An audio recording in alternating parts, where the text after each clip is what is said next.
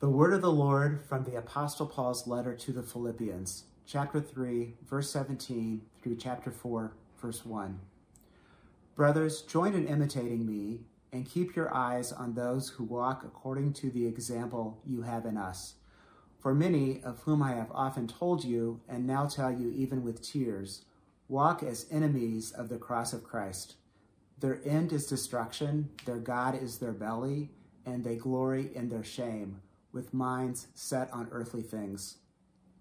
But our citizenship is in heaven, and from it we await a Savior, the Lord Jesus Christ, who will transform our lowly body to be like his glorious body, by the power that enables him even to subject all things to himself. Therefore, my brothers, whom I love and long for, my joy and crown, stand firm. Thus in the Lord, my beloved. This is the word of the Lord. Well, it's great to see you all this morning. Happy first day of November. We had the blue moon last night. I think it was the second moon of October or something. But I'm excited to get into our word this morning. I just wanted to give you all a heads up. I was able to be a part of a conversation in talking about, as Christians, how we engage politics, how we deal with the challenges and stress and anxiety this political time. Was recorded in a conversation with Darlene Kleppel, who is part of our church and is also the county executive. So she's a local official. With Scott Outhouse, who's a professor and works in the social sciences and policy and whatnot in terms of from an academic standpoint. And Scott Beatty, who is a local radio and also engaged in covering games and whatnot, but has to cover lots of issues locally. And then director was sort of a host. So we got to talk, and that video is going to be released on our TCBC family room, which if you're not a part of that, I encourage you to sign up on that. You can look online, I think, to get more details. And it's also going to be in our YouTube. So that's that. But we are going to turn our attention to the Word of God. I encourage you to open your Bibles and mute your screens. And let's go to the Lord in worship. I'm going to pray as I transition into the message. Father, thank you for your grace. Lord, help us be hearers of your word and doers of your word. In Jesus' name, amen. All right. So as we, very aware of the season, this particular scripture passage talks about our citizenship in heaven. It is appropriate that we address on some levels how we engage in this political season and the other anxieties that we're facing. The title of this message is Citizens of Heaven. We're continuing our Rooted series of what it means to be rooted in Christ despite all the challenges that we face. And as we think about, well, what does it mean to be citizens? Paul has three important things to say here.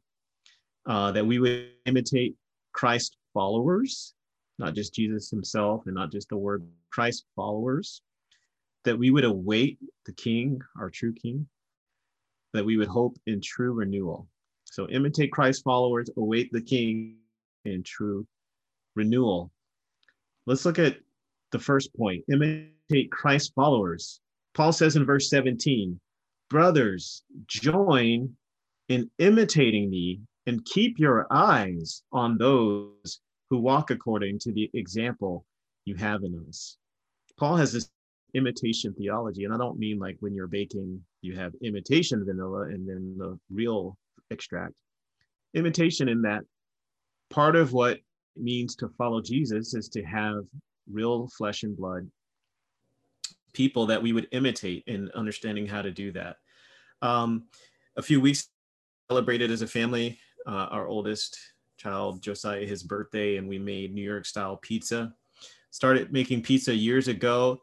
And if you're familiar with making pizza, if you've ever made it on your own, or perhaps you've not made it, I could give you the recipe and you could measure out the flour and know when to add the oil and how long to knead the dough. But when it comes to actually working the dough after it has done its proof and getting it ready as a pizza and roll, push, kneading it out and all that stuff. By the way, I don't do that. My wife does that. I could not tell you the directions, or the directions, written directions wouldn't help you. You actually need to see somebody do it to fully get how that works.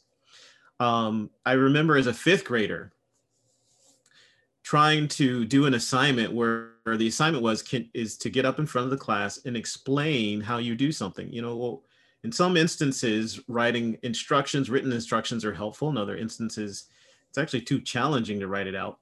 So I picked my assignment. I'm supposed to get up in the class and explain how this works. I thought, okay, I want to explain basketball, the game of basketball. I love basketball. At the time, college basketball.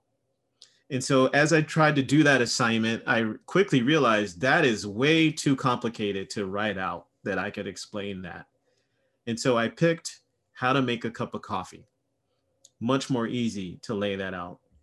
Why is it that written instructions are helpful in some cases, but in other cases a physical demonstration is better? The game of basketball, I played basketball. I went to clinics and I played on a high school basketball team and learned how to be a better basketball player by watching other basketball players, not by reading about basketball.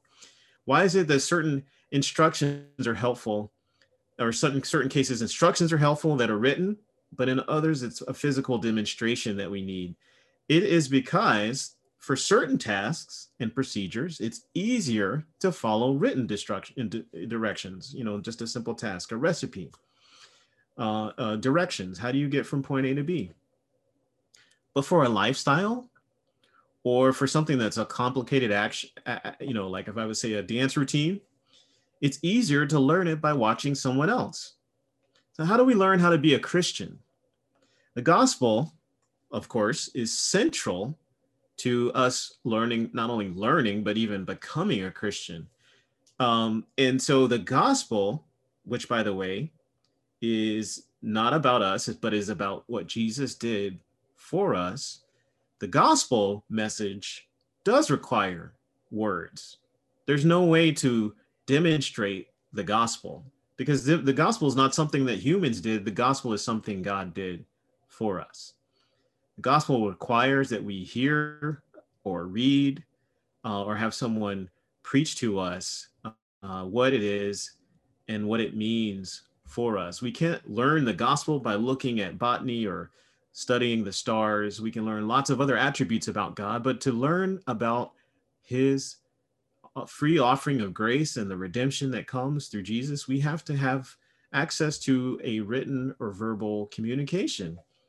But in terms of how do we respond to the gospel, yes, we need the Bible, and that is our ultimate source, the standard, the norm for all norms.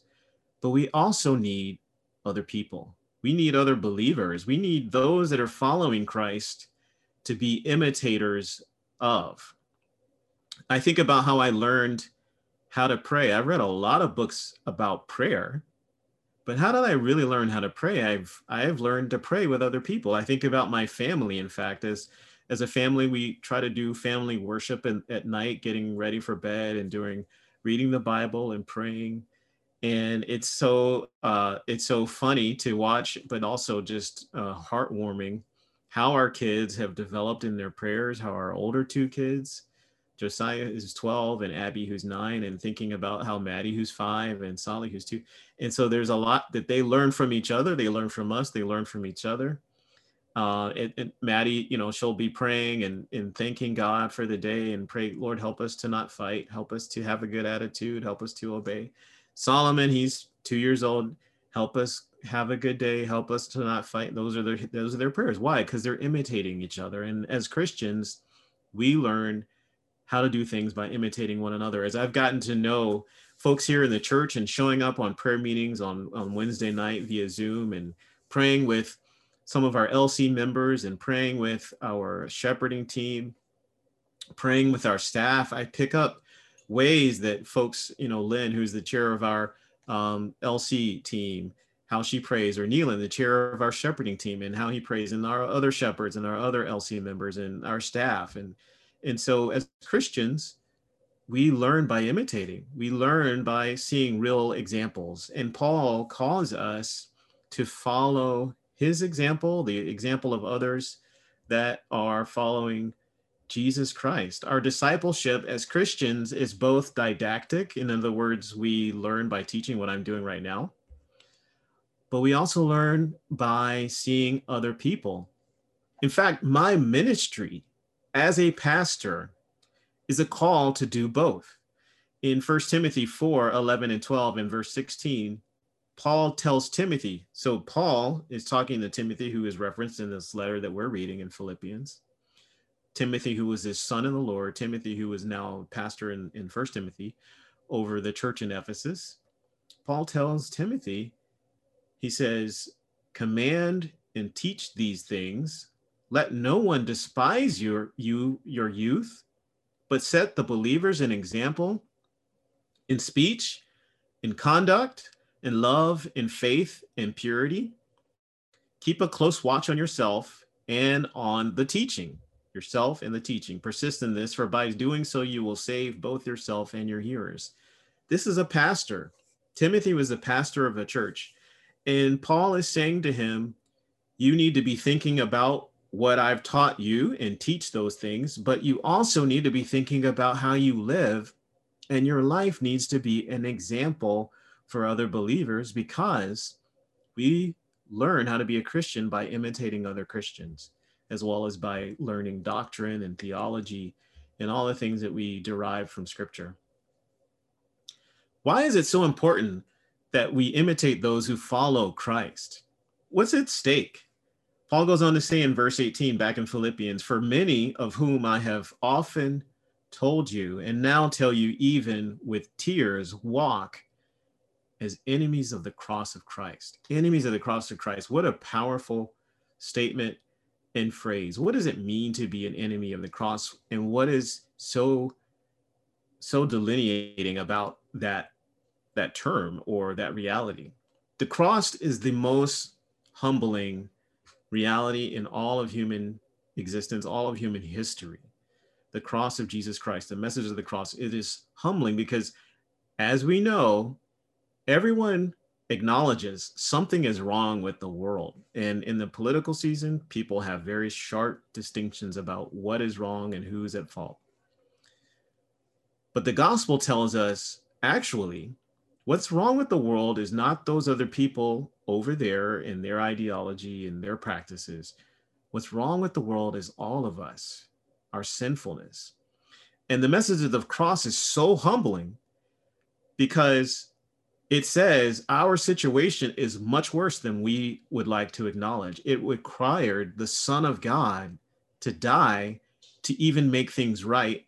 And in doing so, only for those who fully believe in him, who believe in him, who trust in him, who turn to him and put their hope in him.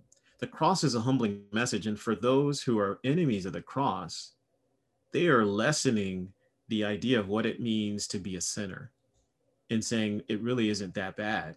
Or perhaps they're saying that there's some other way we could justify ourselves. Or perhaps they're saying, I'm just going to go full-fledged into what I desire and what I want.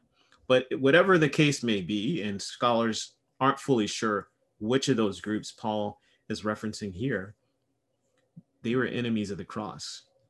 And Paul saying the word that sort of starts that verse, for many, is a word of causal conjunction. It's basically saying, why should you imitate those who, like myself, follow Jesus and others who follow Jesus? Because there's other people who are following a different path. And if you're not intentional about whom you follow, you will be following and imitating someone. Paul is contrasting how he walks as a follower of Christ and those who walk as enemies of the cross. And he draws a line and he says, you should imitate those who follow Jesus. He further talks about what these individuals, men and women, who are enemies of the cross are like. In verse 19, he gives characteristics. That their end is destruction.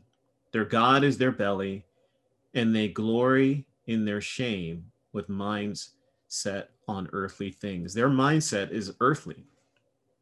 And really, three characteristics: their end is destruction, their God is their belly, they glory in their shame. Earlier in the same chapter, Paul gives three characteristics of what it means to be true believers, true followers of the faith. We are the circumcision who worship by the Spirit of God, glory in Christ Jesus, put no confidence in the flesh. These are very different descriptions and characteristics of those whose minds are set on earthly things. They are enemies of the cross, which can mean that their desires, their ideas, their opinions become their ultimate guide. In other words, it is a picture of idolatry. They glory in their shame. Glory was a term in the Old Testament that was synonymous with God himself, because God is ultimate glory and he is glorious. And the fact that they glory in their shame, the shame would be the shame of idols, the shame of idolatry. And that idolatry could cover lots of different maladies.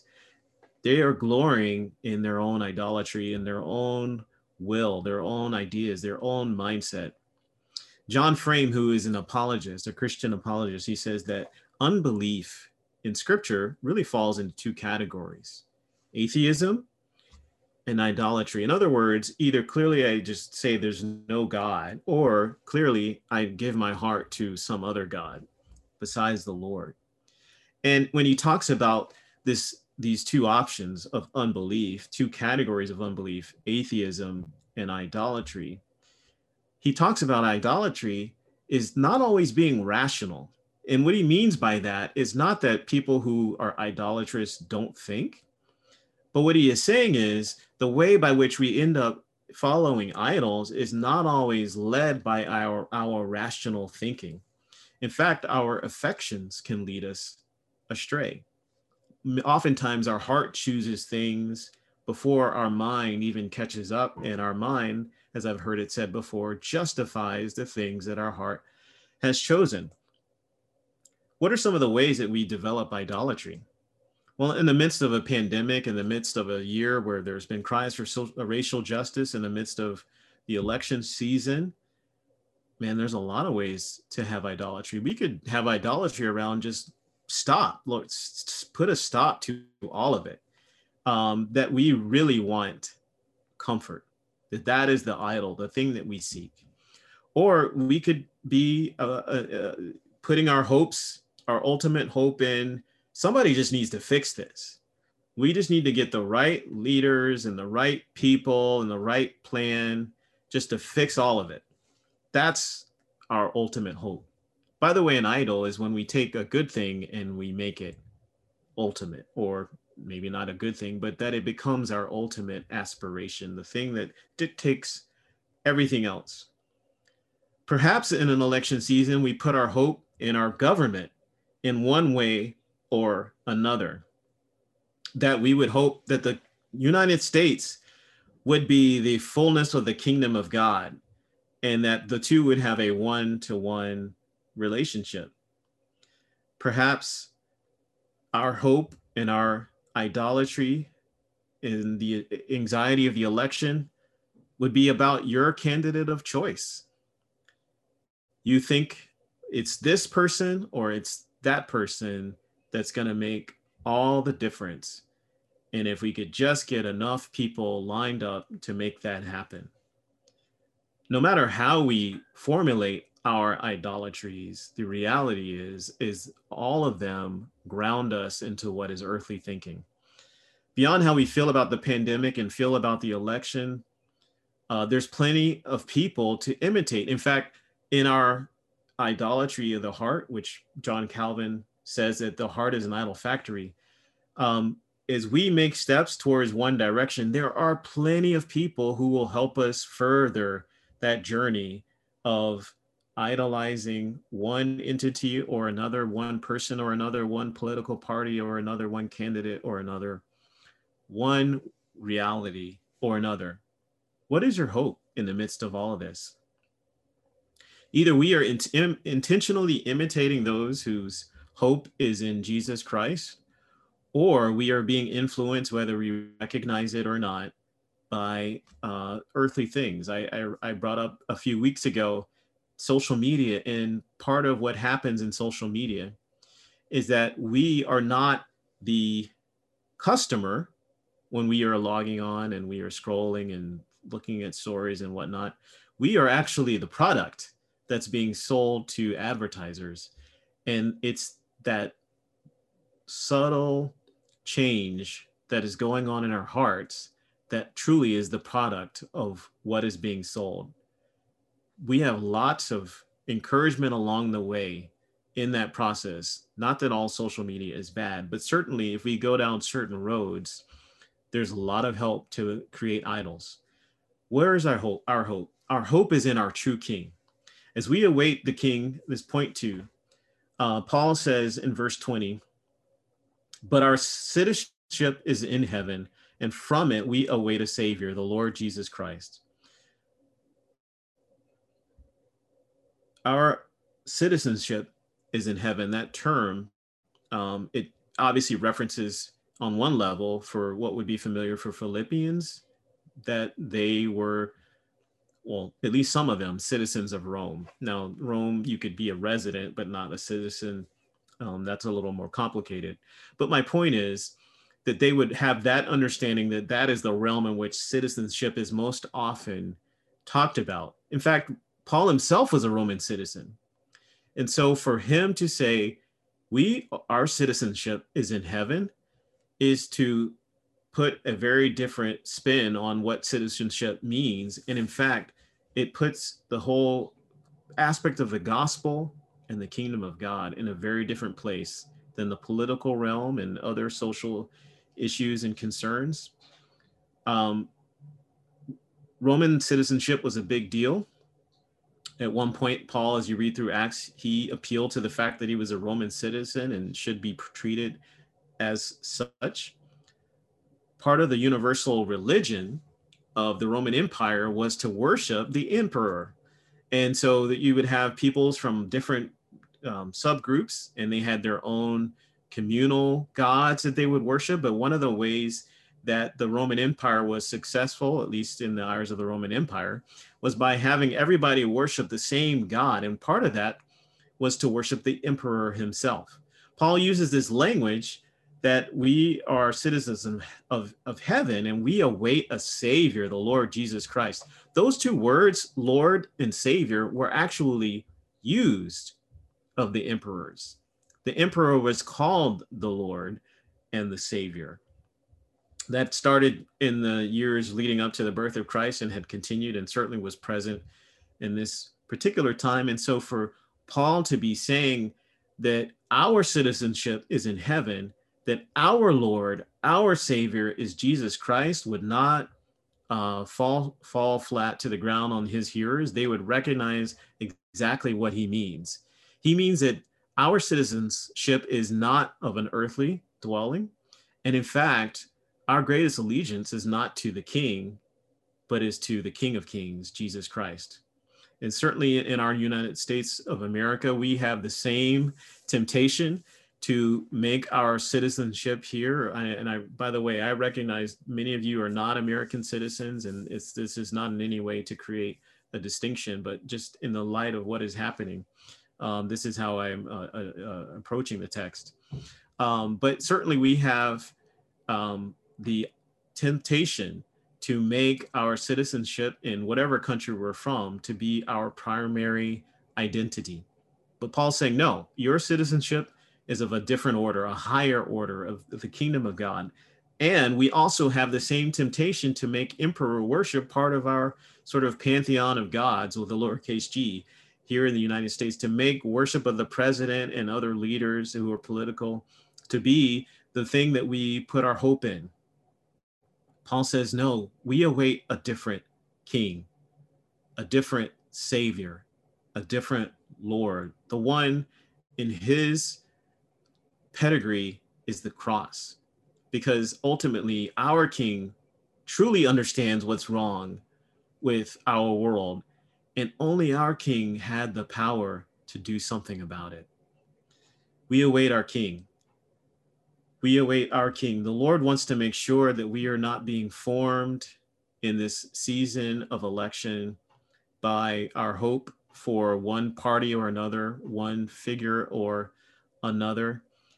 It's interesting when we think about social media and how it can impact us. The way it is all set up is that there are big computers that they keep track of every single move that we make online, everything that we scroll through, everything that we pause on, everything that we click on, and it clicks and it keeps in track of all of this. And these computers, they're programmed to they're trying to predict how we will respond if we are fed certain information. And so what it does is it gets better and better the longer we spend on it. And what ends up happening is if we click on things that, for example, are political, we get further and further into that whole realm, and such that on social media, we can end up in an echo chamber. And we see the world through that lens, and we wonder, how could anybody else see or think differently? And it's because we're in this realm, and there's others that are in different realms, and all of us have a different feed. We're not all looking at the same things because of the way it's set up. The Lord wants us to be sure that our hope is not in whatever is being presented to us in these various forums. It's not in what is happening on Tuesday or subsequently afterwards, all after whenever the votes are counted. Our hope is in him. We serve a king that we did not elect. He elected us. We serve a king that we did not put in charge of our country, but he brought us into his kingdom. We serve a king whom we did not choose, but he chose us. He is the King of Kings, the Lord of Lords, and it is him that we await, his second coming. Our third point here is hope in true renewal. Hope in true renewal. That's point 3.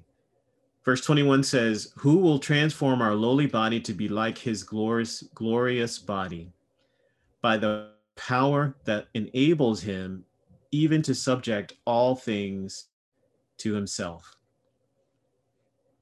The object of our hope is our heavenly citizenship in Christ Jesus. And Jesus has the power. He's coming back, and he is actually going to bring a full renewal. When we look at the story of redemption in the scripture, sin has affected all of society, all of creation, not just the spiritual world, but the physical world. And we think about politics, it's very much politics, by the way, and the government is honestly a part of God's plan, but not in the way that we most often think about it if we are engaged in a heavily intensified identification with one party versus another. God's redemption plan includes everything physical, everything spiritual, and everything else. Because, as it says, when he comes back, we will be transformed. Our lowly body will be like his glorious body. Philosophers in the ancient Greek world would have a dualism. They would have said, heaven, good, earth, evil. Therefore, we should be about what's good and not about what is evil. But the gospel is different. The gospel doesn't say heaven, good, earth, evil. The gospel says, and scripture says, when God created the heavens and the earth, all of it was good. And as a result, God's plan to redeem is both spiritual and physical. Not only will our souls be saved, but we also will receive a glorious physical body like that of our Lord Jesus Christ, our risen Lord. So our hope is in true renewal. You know, as we think about political options, or the ways that there's a narrative that the two main political parties they give us. One party would say, on the right is to look backwards and say the good time was in the past, and our effort should be to make things like they used to be and to get it back to what it used to be. On the left, it's the narrative is, well, we are going forward to a utopian hope in the future, and we should put our work in towards making the future better. Two divergent narratives. And it's easy as Christians to sort of get on board with one narrative or the other and wonder, well, how could anybody think that that other option is good? What's interesting when you think about that is that both narratives are actually in some ways borrowed from Christianity. And there's a lot of resonance in both narratives from what the scripture talks about. On the one hand, we look at the past of human existence, and it was good. What God created, what God had with his people in the garden was good. And part of redemption is undoing what was done there. And but it's also true that as we look forward into the future, that where we are headed is a better reality. It's not a human-oriented utopia, but it's God renewing the heavens and the earth. And so both of these narratives are resonant with Christianity, but both of those narratives are also dissonant with Christianity. In both of those efforts, the centrality of what is happening is on human effort. But as believers, we are called to recognize that God is sovereignly in control of all of human history, that all of the nations are in the palm of his hand, including our nation. And as such, there really isn't one party or another that is going to bring us to what God desires. Those parties weren't set up to do that in the first place. Our hope is in a different kingdom altogether. What does this mean for us? Actually, let me just say this last verse. Therefore, brothers, in chapter 4, verse 1, whom I love and long for, my joy and crown, stand firm thus in the Lord, my beloved. The gospel is of a higher order than political parties. It's not a third way. It's just of a different order altogether. When Jesus sought his disciples, he sought Simon the zealot and Matthew the tax collector. Simon was on one extreme. He wanted to overthrow Rome, even using force if necessary, and be violent. The tax collector, Matthew, would have gone and extorted people as he collected taxes from them. These two men and others within the realm of Jesus's ministry represented the right and the left politically, yet Jesus brought both into his fold. The gospel is of a higher order than both of their political bents. He says in his ministry, you should pay taxes on the one hand to Caesar, but he also says you should give to God what is God. He's limiting the order of politics and saying there's a higher order, and that is the kingdom of God, and that is that we are created in his image. He says in one instance, you should beware of the leaven of the Herodians. The Herodians were a political party who had aligned themselves with Herod. We don't know a whole lot about them, but certainly what it does mean is that we should be mindful of just putting our hope in an earthly realm of politics. Not that we disengage from politics, but our hope is not there. In his encounter with Pilate, Jesus says, my kingdom is not of this world. It's of a different order. I could call forth angels and they could fight for me, but my kingdom is not of this world. The gospel is of a higher order and should challenge us no matter where we are politically. Secondly, don't reduce politics to just this one issue, or it's just that one issue. The gospel is much more robust. The scripture is much more robust in what it teaches us about ethics than to say, well, it's really about this, or it's really about that. That's not to say that that can't be the reason why you vote one way or the other, but it's just to say that shouldn't be the measure by which we judge other people and how they vote or didn't vote. As a community that's called to be campus and community transformed by Christ to renew the world, students, Don't look at the older generations and say, well, why do they vote like this? And those in the older generation shouldn't say to the younger, why do you vote that way? We should not demonize one another and reduce politics to one issue or another. It is so much more complex than that. And in fact, if we can embrace that reality, it would bring down the tension and the polarization in our world. We have access to almost anyone in the world in social media. And it's important for us to recognize we need to filter who we are listening to and what we are watching and look at it through the lens of being called part of the heavenly kingdom, citizens of heaven. Because when we're on social media, the gradual, slight, imperceptible change in your behavior is the product. That is what is that's the whole game. Not to say that we can't use those platforms, but it's important to recognize what is happening. And the good thing about that, though, is it works in the other direction. If we imitate those whose image, whose identity is in the kingdom, that gradual, slight, imperceptible change works to help us to grow in that as well. There's a lot more I could say, but friends, I want to encourage us that in this season, ultimately, to not put our hope in earthly things, to put our hope in the King of Kings. That yes, as citizens in a democratic republic, we have a level of power in putting forth our vote, but we have more power as citizens of heaven, whose king is the King of Kings and whose sovereignty is over all of history. That if we commit to praying for our nation and praying for our elected officials, no matter which way the election goes, no matter how long it takes to figure it out, that we could have hope. Because ultimately our king, our true king, is coming to renew things in accordance with his kingdom.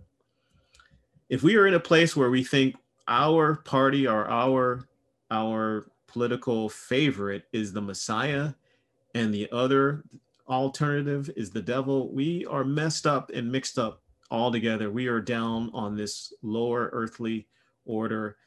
Jesus is calling us up to a higher order, to be marked by the gospel, to be transformed in our thinking, to imitate those whose way is following Jesus, and to put our hope in him. Let's pray. Heavenly Father, Lord, there's a lot that I tried to say and said here, and there's so many different ways that it could be received. But ultimately, I pray that Holy Spirit, that your word would resonate in the heart of your people. Lord, we pray for peace over our nation, but we also pray for peace in our own hearts. Whatever anxiety we feel, it may not even be about the election. It could be about just trying to make it through this moment in time. Lord, let our hearts await the King, the true King, the King of Kings, who's brought us forth into his kingdom. In Jesus' name, amen.